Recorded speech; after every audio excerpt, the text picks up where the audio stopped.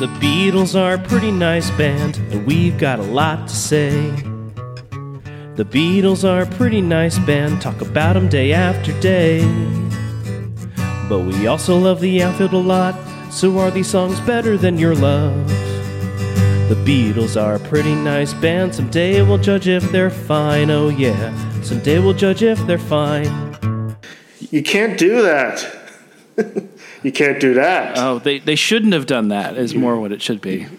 Hello. Oh. Goodbye. This was the B-side to Can't Buy Me Love. This is one maybe Johnny Lennon would want back.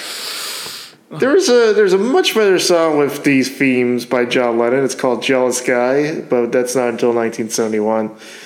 This song's too angry for my taste. Would have worked better if he sang it like, you can't do that, or you can't do that, you know? Like, there are plenty of ways to phrase it where it's not menacing.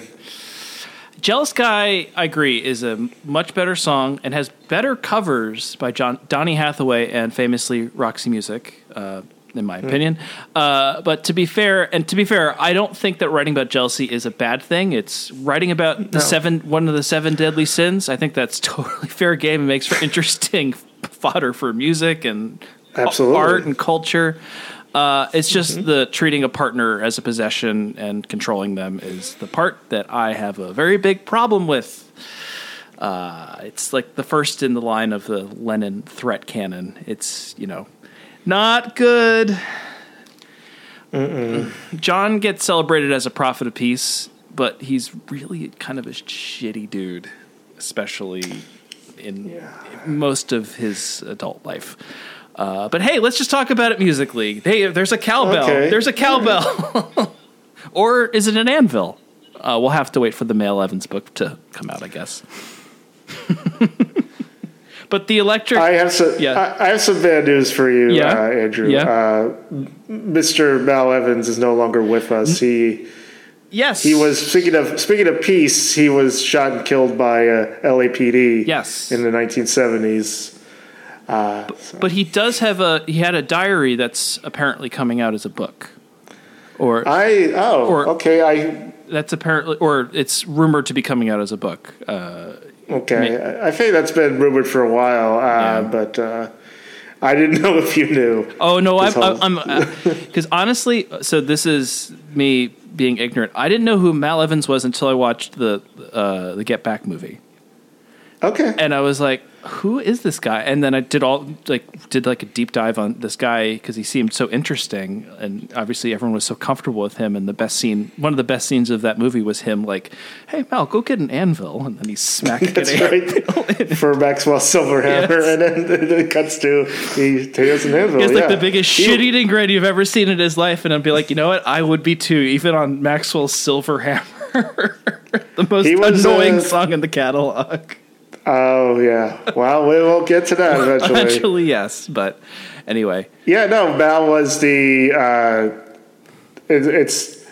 is not the right word, but he would technically be a roadie, and he was a confidant and a trusted advisor. I don't know. One of the fifth Beatles, you could say.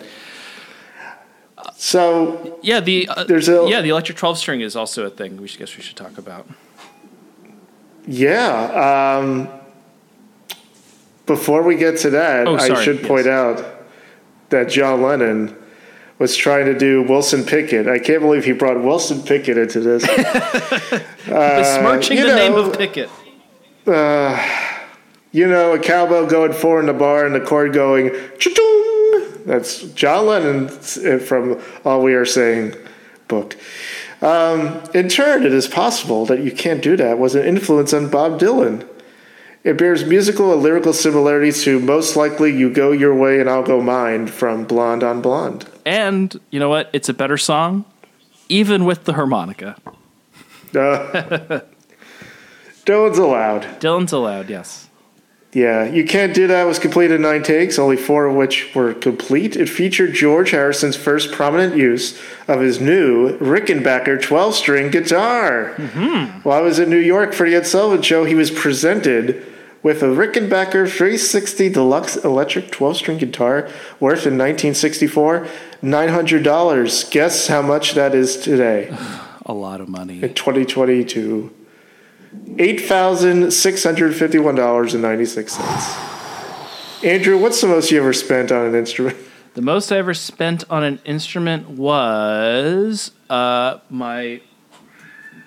this Fender Jazzmaster that I bought for $550. That is a beautiful guitar. Thank you very much. I guess. But it is not that money. I've wanted to buy a Rickenbacker for myself, like a black Rickenbacker, kind of like Peter Buck of REM. Not a 12-string, but a 6-string. And they're not cheap. They're still like $2,000. It's crazy. Hence why I don't own it. And nobody's presented you with one. No one has presented me with a guitar because this podcast has not reached a worldwide audience like the Beatles has yet. Okay, not yet. Not yet. We're going for it though.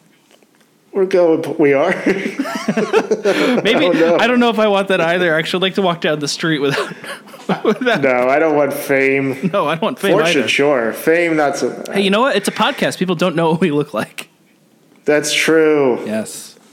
Yeah, they just know our beautiful voices. Yes. It was only the second of its kind to be produced, the Rickenbacker 360 Deluxe Electric. And it was recorded for the first time on this song. It gave the song its distinctive chiming sound. They beat everyone to it. Beatles did it. That's right. And of course, this is the song where John decides he's going to play lead guitar and plays the guitar solo because he was tired of playing rhythm guitar. George, though, wrote the intro and outro riff, and he was interviewed by Tom Petty in Rolling Stone. Petty asked him how he came up with it. Harrison said, "I was just standing there in the studio and thought, I got to do something."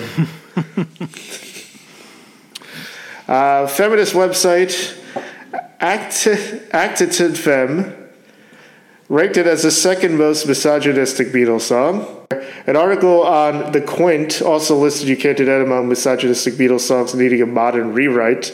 We should do the modern rewrites of these songs. And Kenneth Womack's The Cambridge Companion to the Beatles also noted its misogynistic streak. I'm guessing the number one most misogynistic Beatles song is Run for Your Life. That's a pretty good guess. Yeah, I'm trying to think of others. We'll see. Yeah, when we get there. There's a great cover of this song by Harry Nilsson. It's more like a cover of 18 Beatles songs. But Grantland credited it as the first mashup song. That's probably true. I think so. And, the cover is really incredible. You're kind of mesmerized, like picking out all the songs that he's referencing that you kind of forget the lyrics that he's singing. So to that, he almost makes this song good. Yeah. I mean, man, John Lennon also did not do wonders for Harry Nilsson's career, but that's for another pod. That's for the Pussycats podcast. Yeah, I guess so. Love Count 2. Yeah. Josie Scale. This is a big old Josie. Oh, yeah.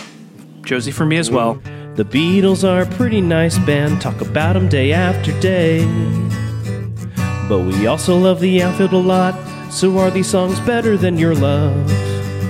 The Beatles are a pretty nice band. Someday we'll judge if they're fine. Oh, yeah. Someday we'll judge if they're fine.